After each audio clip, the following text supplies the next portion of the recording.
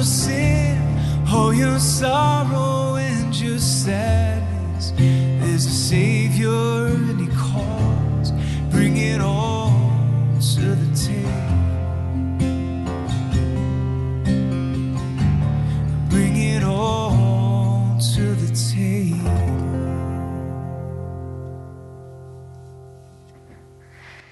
So, Father, we breathe you in this morning.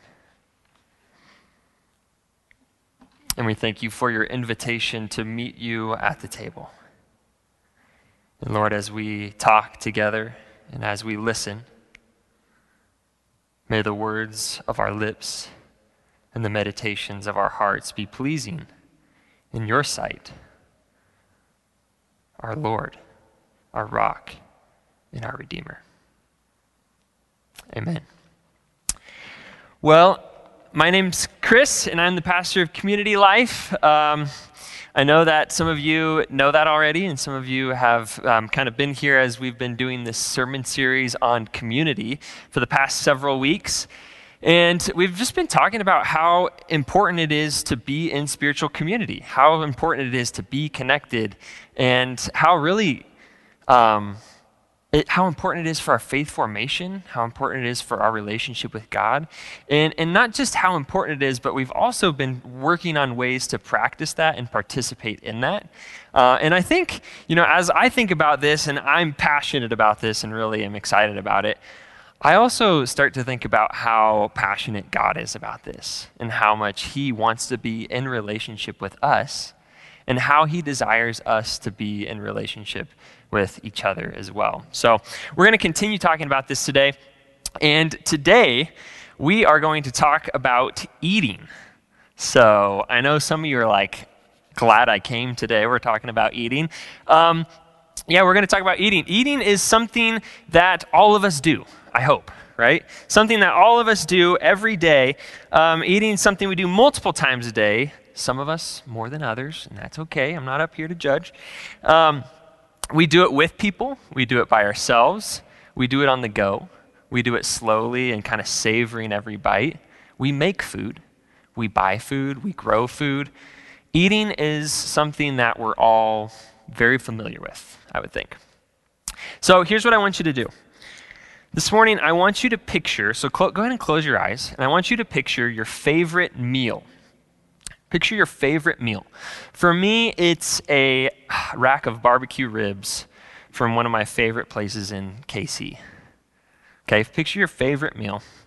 Now, picture yourself eating that together with your family and friends, sharing bites, enjoying drinks, laughing, sharing, maybe shouting, laughing some more. How are you feeling? Are you feeling good? Now, very quickly, imagine eating the same meal by yourself in a quiet room. Just you. How are you feeling now? I bet it doesn't taste quite as good because there's just something about eating together and those memories that are created and those stories that are shared in those moments. And it just does something to you, right? You can go ahead and open your eyes. So today we're talking about food, but we're also going to talk about how important it is for those in spiritual community to posture themselves around the table, okay? So I'm going to be talking about 3 different postures that we take around the table, but I believe the good news can be embodied in something as simple as sharing a meal with someone. Most of the time when we think of Jesus, I think we think of Jesus and we forget a little bit about his humanity. We start thinking about his miracles, his spectacular acts of raising somebody from the dead or healing somebody, or his death and his resurrection, and all these great moments that are a part of who Jesus is too. But we tend to forget a little bit about his humanity.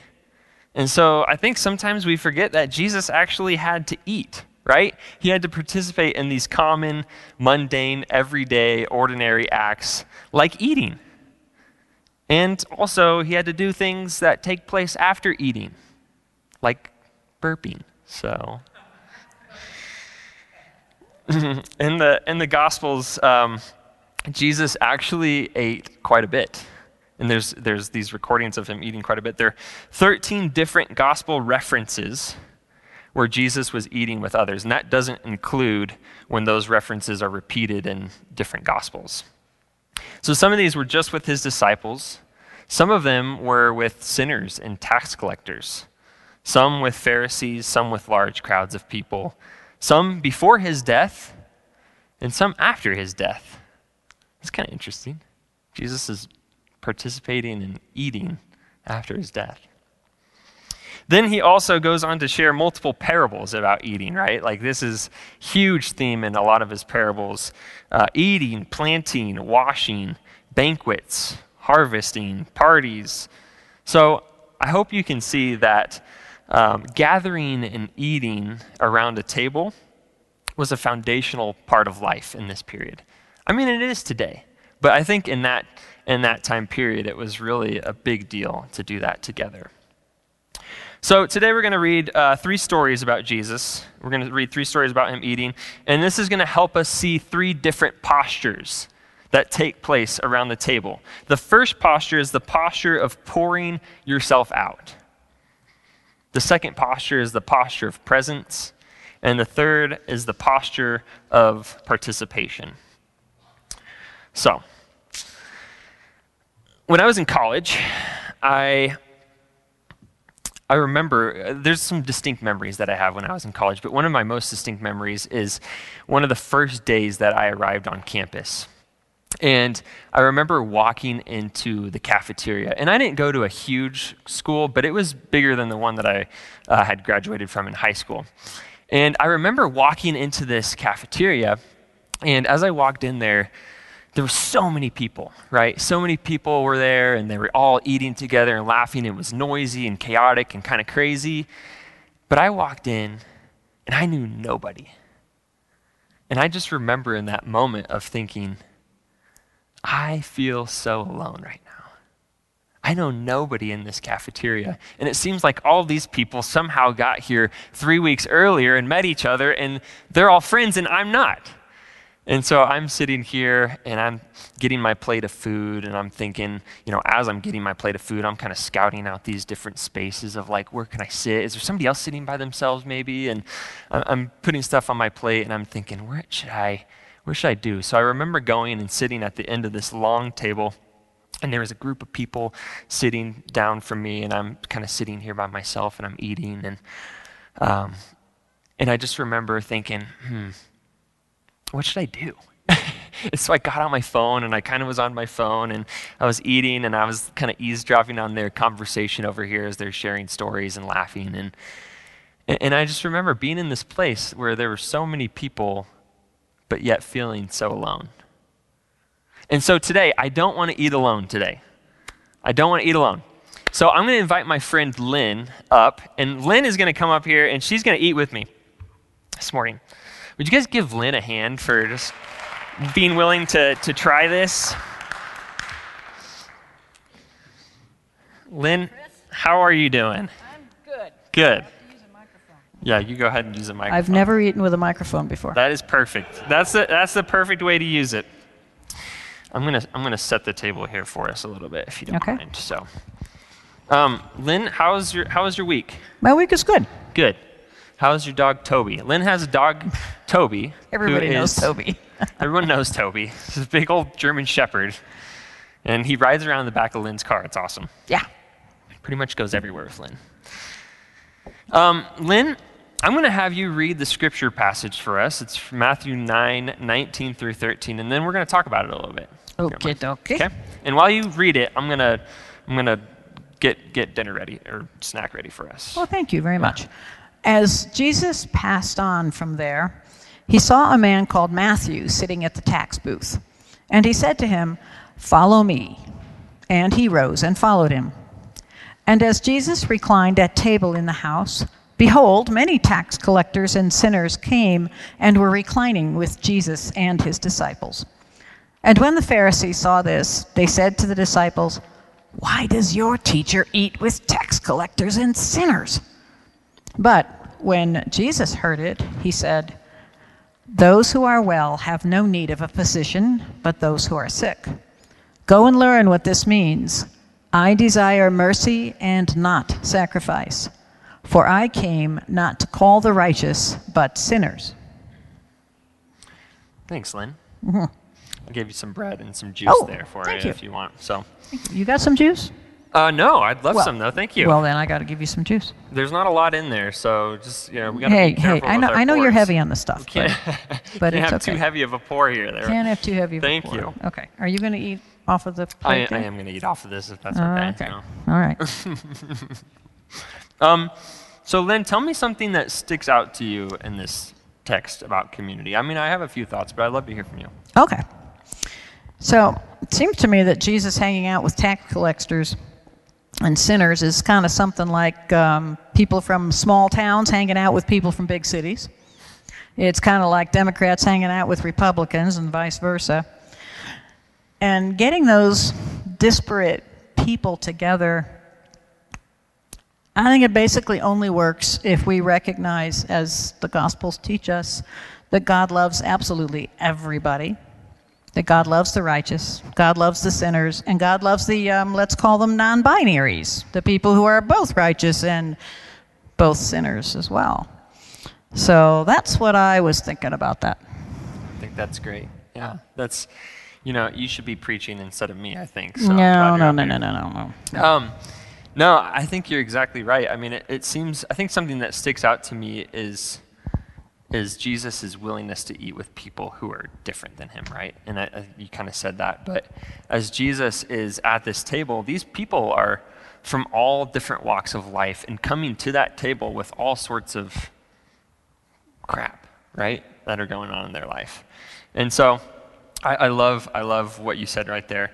We're gonna throw up this image here on the screen, and this is an image from a guy named Scott the Painter, and he's one of my favorite artists. And as you're looking at this image, Lynn, what do you like about it? Well, I thought this was really cool. I did not know about Scott the Painter. I haven't seen this image before.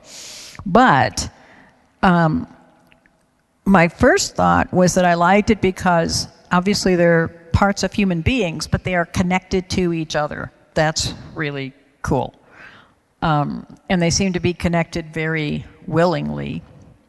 And then you look out a little farther, and each of the three entities, persons, beings, what have you, are pouring out into a cup. But they're not pouring into their cup, they're pouring into the cup of the person next to them. So obviously, it's about people pouring themselves out on behalf of or with other people as well. And I think obviously too, at least I hope I'm right, I think this was intended to be an image of the Trinity. Each of the members pouring him, her, themselves out for the other, and everybody connected tightly together. So that's what I saw. That is fantastic, Lynn. I want you guys to know that this is not scripted. Like, Nope. I gave her some questions, and she's coming up with these amazing answers. So No, it's just what anybody would see if they're looking at it. But that is really a cool piece of art. I like it. It is a cool piece of art. Would you guys give Lynn a huge hand? Thank you, Lynn, for being up here. I'll take that from you. If you want to, could you take the thing? Shit. I get the rest of it. Yeah, there you go. As she said, this image is a great representation of what it means to be in a relationship and to pour yourself out, right? They're pouring into the cup of the person next to them. So their cup isn't not empty because, I think sometimes we get worried because, if I don't pour into my cup, then who's going to fill my cup? But there's this outpouring of themselves into the person next to them, and they're being filled by the person next to them, which creates this unique interdependence. We live in a culture that values individualism, right? And what's crazy is we have more ways to be connected in our culture than ever before. And yet, we are probably the least connected and most lonely than we've ever been. I think that's probably true for most of us. There's this. I thought this was really funny. What we think the zombie apocalypse looks like and what it actually looks like. It's just like it's a good representation of what's going on here. But I think when you look at that far the right image, you see some young people. But I don't think it's just young people. I think this is true across the board for most people now. Most people are glued to their phones, and that's really where they find a lot of their social connection. And I'm not saying you can't do that. I'm not here to harp on technology and tell you not to be on your phones. But I do think there is something unique about that. We talked about interdependent versus independent. And so as we look at this picture, we see that these three are interdependent. They are depending on one another. Yet we have become substantially more independent, which is really a positive value when you think about it in our culture. This is a value that we really long for. But unfortunately, the effect has been less interdependence, where we rely upon each other. So when you're independent, you control your own outcomes, right? You make the decisions, you listen to what you want to listen to. You may think, well, great. I don't want to rely on someone else. Like, I am an independent person, and I want to be independent. But what this has created, it's a culture of expert opinions, where we stick our fingers into our ears and we shout, "I'm right and you're wrong," across the keys of a message board. What this has created is a culture of idolatry. Now, I know what you're thinking, like, idolatry? That doesn't sound like idolatry. I don't have a wooden carved image at home that I bow down to and worship, right? But I love this definition of idolatry from Rabbi Nahum Ward-Lev. He says this: the fundamental fault of idolatry is that idolatry is essentially a human monologue. Idols don't speak, and humans don't listen. Idols don't speak, and humans don't listen. So I don't know if that changes your perspective on what you've treated as an idol, or maybe who you've treated as an idol. Idolatry is a static system. Idolatrous people speak, but they don't listen, and therefore don't learn. Right? When you don't listen, you don't learn, and therefore when you don't learn, you don't grow. But you remain trapped in your own preconceived way of being, afraid. I think this is really where it stems from, is you're afraid that you're going to lose control. And when I say you, I'm saying you and me included in that. He goes on to say this: dialogue is how an intimate relationship evolves from day to day. A dialogue requires listening on both sides. And for some of you who have been married, you might know how true this is, right? You can't just tell the person what they should think and what they should do, but you're also listening to them as well. So dialogue is really how a relationship evolves from day to day. We've forgotten how to listen. We live in a world of monologue where all we can hear is our own voice. But here's the good news. The table brings us to a posture of pouring ourselves out. As we sup with people who are different than us, as we listen to their stories, as we learn from one another. And that is exactly what Jesus is doing in this story, right? Jesus is sitting with those who are different than him. I love what Lynn said about Republican or Democrat or mask or no mask, whatever it is. Jesus is sitting with these people who are different than him, who believe different than him. And what he's doing is he's sitting there and he's breaking bread and he's pouring wine and he's swapping stories, and you better believe what he's doing is he's listening. He's not just talking.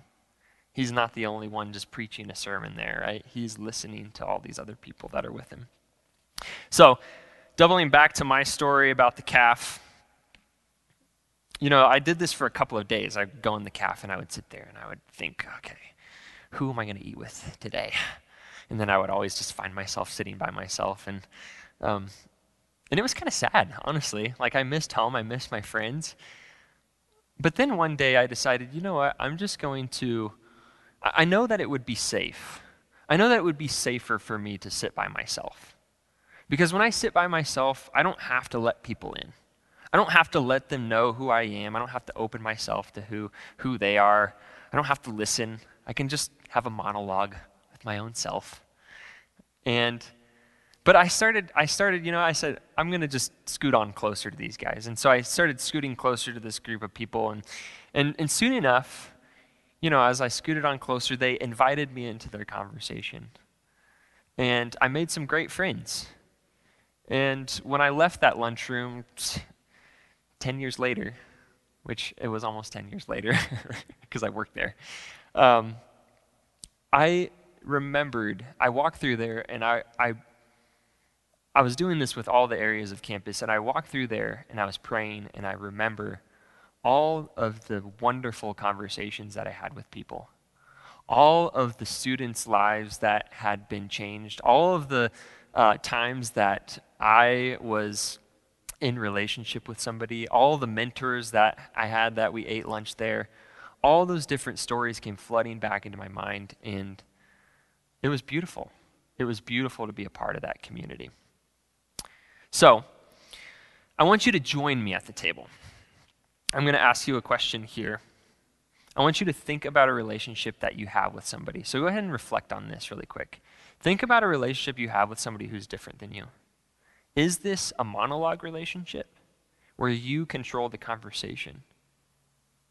What could you do differently to make this a more mutual relationship and have a posture of pouring yourself out? And while you reflect on this, I'm going to invite my next friend up, Bill. He's going to come up and help me with the next passage.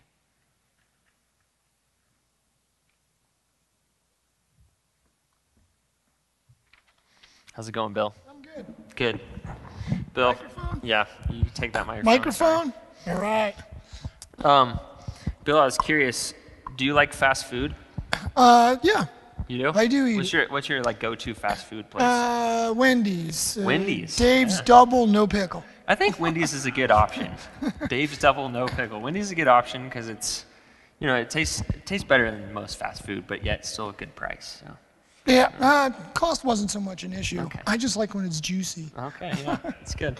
Well, Bill's going to read Luke chapter 24 for us this morning. This one? So they drew near to the village to which they were going. He acted as if they were going to go farther, but they urged him strongly, saying, "Stay with us, for it is toward evening, and the day is now far spent." So he went in to stay with them. When he was at the table with them, he took the bread and blessed and broke it and gave it to them. And their eyes were opened, and they recognized him, and he vanished from their sight. They said to each other, "Did not our hearts burn with us while he was talking to us on the road, when he opened to us the scriptures?" Thanks, Bill. Yeah, so I think if you're unfamiliar with this passage, just a little bit of background. This is after Jesus was resurrected. And this is on the road to Emmaus. He encounters these disciples who are walking to Emmaus, and he kind of comes alongside them, right? He kind of just barges in the conversation and is talking about these things and asking them about what's going on. And they don't recognize him. They don't recognize him until they get to this table where he breaks the bread. And then they see. So, Bill, I was curious, if you were driving down the road and there was a hitchhiker, not that I'm advocating to pick up hitchhikers, not that I'm not. Okay. Well, if you're driving down the road and there's this hitchhiker there and you pick him up and you guys are driving to wherever you're going and you start talking, do you think that you would recognize Jesus? If that was Jesus, do you think you would recognize him? Why or why not? Yeah, I think I would. Yeah? I think with Jesus as his presence of listening, knowing, and his open heart, I think I'd recognize if somebody came into my car with that kind of presence. Yeah. Where it wouldn't be like some regular person. I think his words, his just presence himself, I'd be like, what? Who's this? Right. Yeah. You want to go to Wendy's? You want to go to Wendy's? That's right. So, Bill, let me ask you this question. What is Jesus like to you? He's kind of the calm with my angst. He quells my fear. Maybe he calms your road rage as you're driving. That's how you kind of know that. It does help, yeah. No, for sure. I'm crazy. I got a super speed twin turbo car, and I'm usually 20 miles an hour over the speed limit all the time. Don't confess that up here. It's on video. It's all right. I think Jesus also has a whole bunch of, guardian angels for me, because I'm not dead yet. But I think, as far as my sadness, he fills my heart. My anger, he calms me. Just the presence, and I have to trust in him. Because if I do things my way, I'm not going to get the best out of life. Yeah. That's good, Bill. Thanks for sharing that. Would you guys give Bill a round of applause for being up here and for sharing? You can take it to go plate, I guess. So, I think it's interesting to me in this passage that Christ is revealed to us in the breaking of bread, right? The disciples don't recognize him while he's literally teaching them on the road, and they don't recognize him on the road and until literally he's walking right beside them. It's not until they sit at the table and he breaks the bread with them. Have you guys ever been through a drive-through? Come on. Anybody been through a drive-through? Nobody wants to admit it, but everybody's done it. Okay, that's fine. When you go through it, I had this friend in college, and he was from Chile, and he always told us stuff that he loved about American culture, and then always told us stuff that he hated about American culture. And the drive-through was something he despised about American culture, okay? Because when you go through a drive-through, what are you doing? You're going through because you need convenience, right? You're trying to get somewhere, so you need to eat in the car on the way to wherever you're going. I have actually found a much better option for the drive-through, especially at Chick-fil-A, is an online mobile order beforehand. Because then you just pull up, because Chick-fil-A drive-through, anyway, that's a different story. I think as I'm thinking about this story, I'm wondering if they recognize Christ in this moment because they simply slowed down enough to be present with him at the table. I'm wondering if that was it. If that was just the thing. They were too busy walking and worrying to realize that Jesus was walking right beside them the whole time. But then when they slowed down, they sat with him, they became present. And they realized that Jesus was actually right in front of them. And so I think it's that, but I also think there is something unique in taking place at the table here, and it's a transformative experience. It's a transformative experience where this everyday, ordinary act of breaking bread becomes sacred, right? Where grain and grape meet flesh and blood. Where the secular is transformed by the sacred. I think at the table, and as Jesus breaks bread with his disciples, he bridges this sacred and secular gap. And he says, I am actually filling all things, right? And everything becomes sacramental. And if you're unfamiliar with that word sacramental, all of the ordinary is filled with Christ, right? Every physical act or object is consecrated by the divine and leads us into a deeper relationship with God and with others, bringing us into communion with all of creation. That's what's taking place here. It's amazing. Alexander Schmemann, he was an Orthodox priest. He wrote a wonderful book. It's fairly small and easy to read. It's called For the Life of the World. And this is what he says in it. A Christian is the one who, wherever he looks, finds Christ and rejoices in him. And this joy transforms all of his human plans and programs, decisions and actions, making all his mission the sacrament of the world's return to him who is the life of the world. And so what he's saying in this book is that Jesus, that Christ, is the life of the world. And that in everywhere you go, in every act you do, in every person you see, you can see the presence of Christ. In every hitchhiker you pick up, you can see the presence of Christ there. And so at this table, what he's doing is he is opening our eyes to be present to his presence around us. So I'm going to ask you this question too. I'm going to invite you back into the conversation here. Where have you noticed the presence of Christ this week? Reflect on this. Where have you noticed the presence of Christ this week? Was he in something common or ordinary? And I want you to give thanks for the gift of his presence. And as you're doing this, I'm going to invite Jolene up, and she's going to be our last supper guest. And Jolene, I'm going to set your plate here. And how are you today? I'm good, thanks. Have you recovered from our hike? It took several days. Me too. Several days. I felt it in places I didn't know I had. Yeah, Jolene went on a very intense hike with the hiking group a few weeks ago, and we barely made it. I guess that's we all didn't. We can say. You and I didn't. We didn't make it. You're right. Jolene and I had to stop, so that's fine. Jolene, can you read this last passage from Mark chapter 14? Sure. This is Mark 14, 17 to 25. And when it was evening, he came with the 12. And as they were reclining at table and eating, Jesus said, "Truly I say to you, one of you will betray me, one who is eating with me." They began to be sorrowful and to say to him one after another, "Is it I?" And he said to them, "It is one of the 12 who is dipping bread into the dish with me. For the Son of Man goes as it is written of him. But woe to that man by whom the Son of Man is betrayed. It would have been better for that man if he had not been born." And as they were eating, he took bread, and after blessing it, broke it and gave it to them, and said, "Take, this is my body." And he took a cup, and when he had given thanks, he gave it to them, and they drank of it. And he said to them, "This is my blood of the covenant, which is poured out for many. Truly I say to you, I will not drink again of the fruit of the vine until that day when I drink it new in the kingdom of God." Thanks, Jolene. I got a question for you.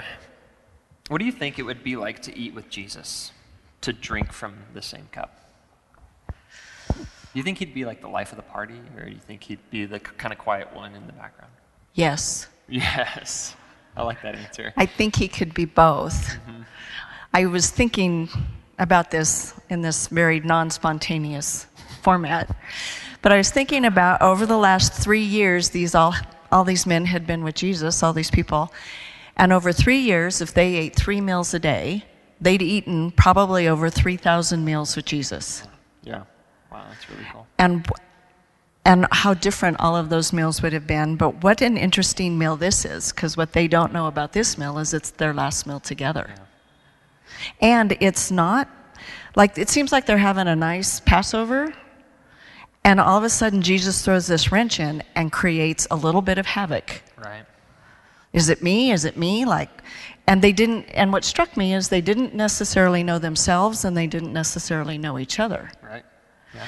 And he sort of answers their question, but not really. Mm-hmm. But then he offers them himself. Yeah. And it says here, especially about the wine, and they all drank. They all drank and they all ate. Yeah. And so even though he gave them parts of himself, the story unfolds just as God designed it to. Yeah. That's great. I'm going to leave and you can just finish. I'm just kidding. Okay. I'm just kidding.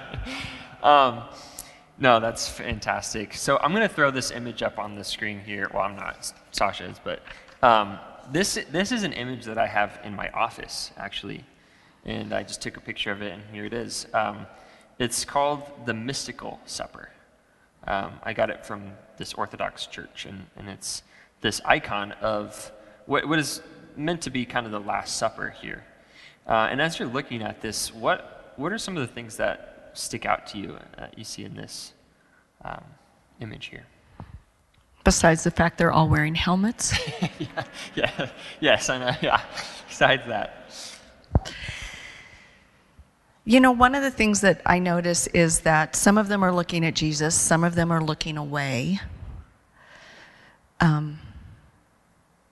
But it's clear that Jesus is offering them something. Yeah. And all of their relationship, given their positioning in the painting, shows that they each have a different relationship to Jesus. And yet all of them are welcome, all of them are invited. Yeah, that's good.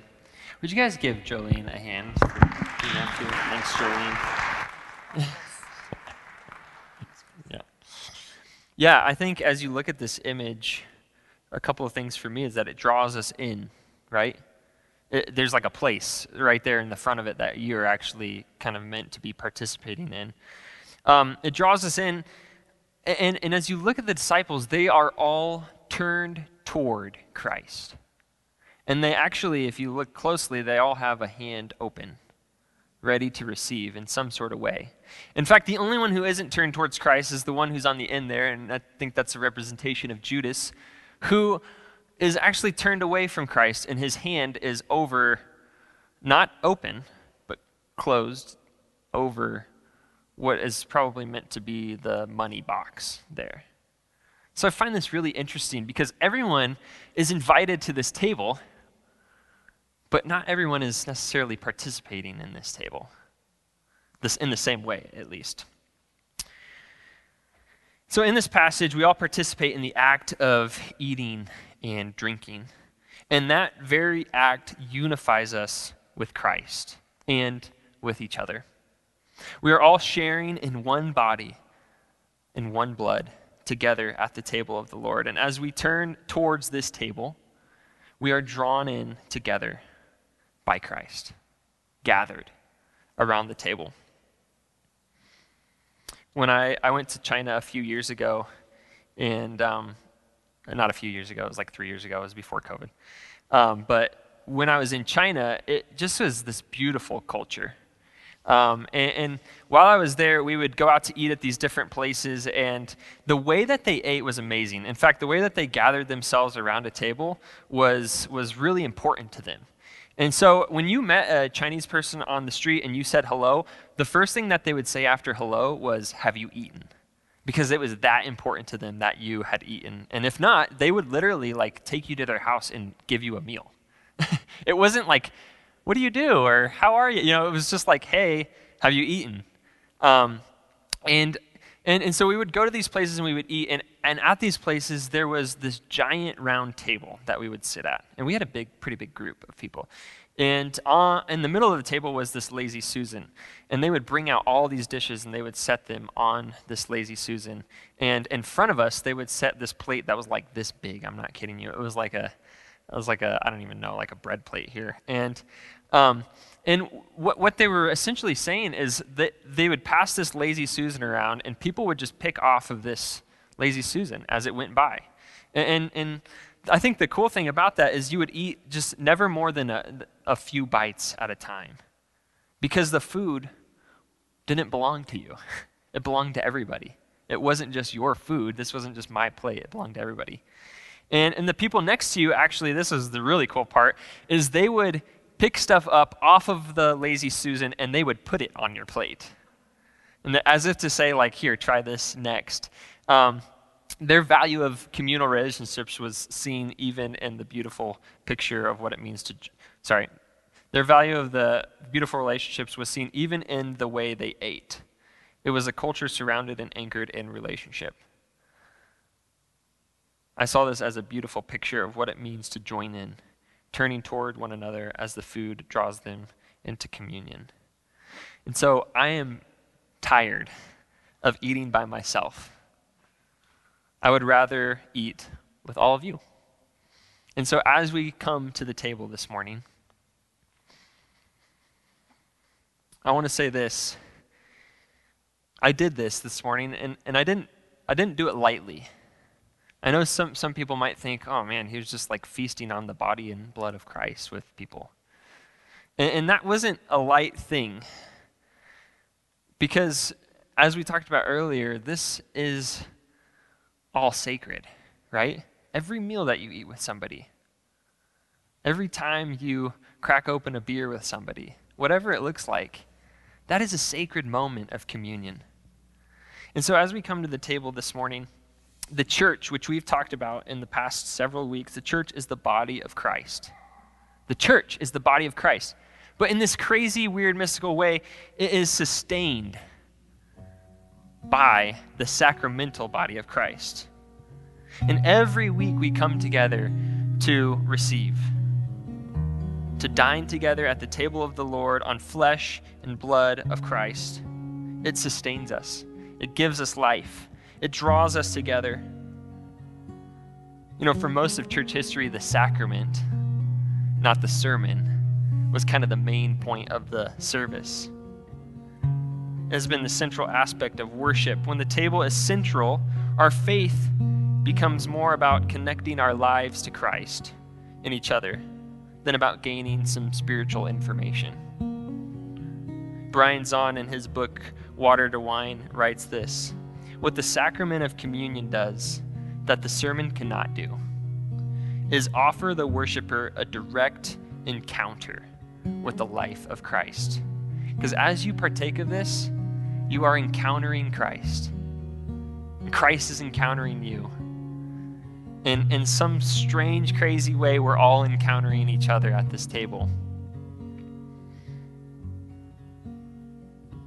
And so, on the night that our Lord was betrayed, he was with his disciples in the upper room, and he took the bread and he blessed it and he broke it and he said, "This is my body, broken for you." In the same way, he took the cup of the new covenant, poured out in his blood for us, for the forgiveness of sins. And he said, "This blood shed for you. So every time you eat of this bread and drink of this cup, do so in remembrance." And as you guys come this morning, I would encourage you to come knowing that you are encountering Christ, knowing that you are encountering each other in community, even as you come to the table. So we have some baskets on both sides, and there's some little pieces of bread in there. And then there's also some cups, and the cups without a lid on it are wine, and the cups with a lid on it are juice. And so I'm going to have those who are serving communion come forward. And as we serve this morning, and as you receive this morning, receive the body of Christ. So over the next few weeks and beyond that, we're going to have some opportunities to sign up for some community groups. And if one, you're like, I don't know what that is, then come talk to me or come talk to one of the staff members and we can tell you a little bit more about it. But two, I don't want you to do this because I want you to do it, even though I want you to do it. And I don't want you to do it because you feel like you have to do it. But I want this to be a longing and a desire of your heart to be in relationship, to be connected with a smaller group of people. I hope you feel connected here, and that's great. But I hope that there is also that group of people that you can really be known by and to know. And so, I wanted to point this out one more time today before we leave. It says community, and I don't know if you can totally see it from back there, but it's this intricate, messy, chaotic strings all over the place. But yet when they come together, it makes this beautiful image of community. And that's what we are. That's who we are. Different people from all over the place with all sorts of different things, but yet here we are in community with each other. So go today. Eat with somebody.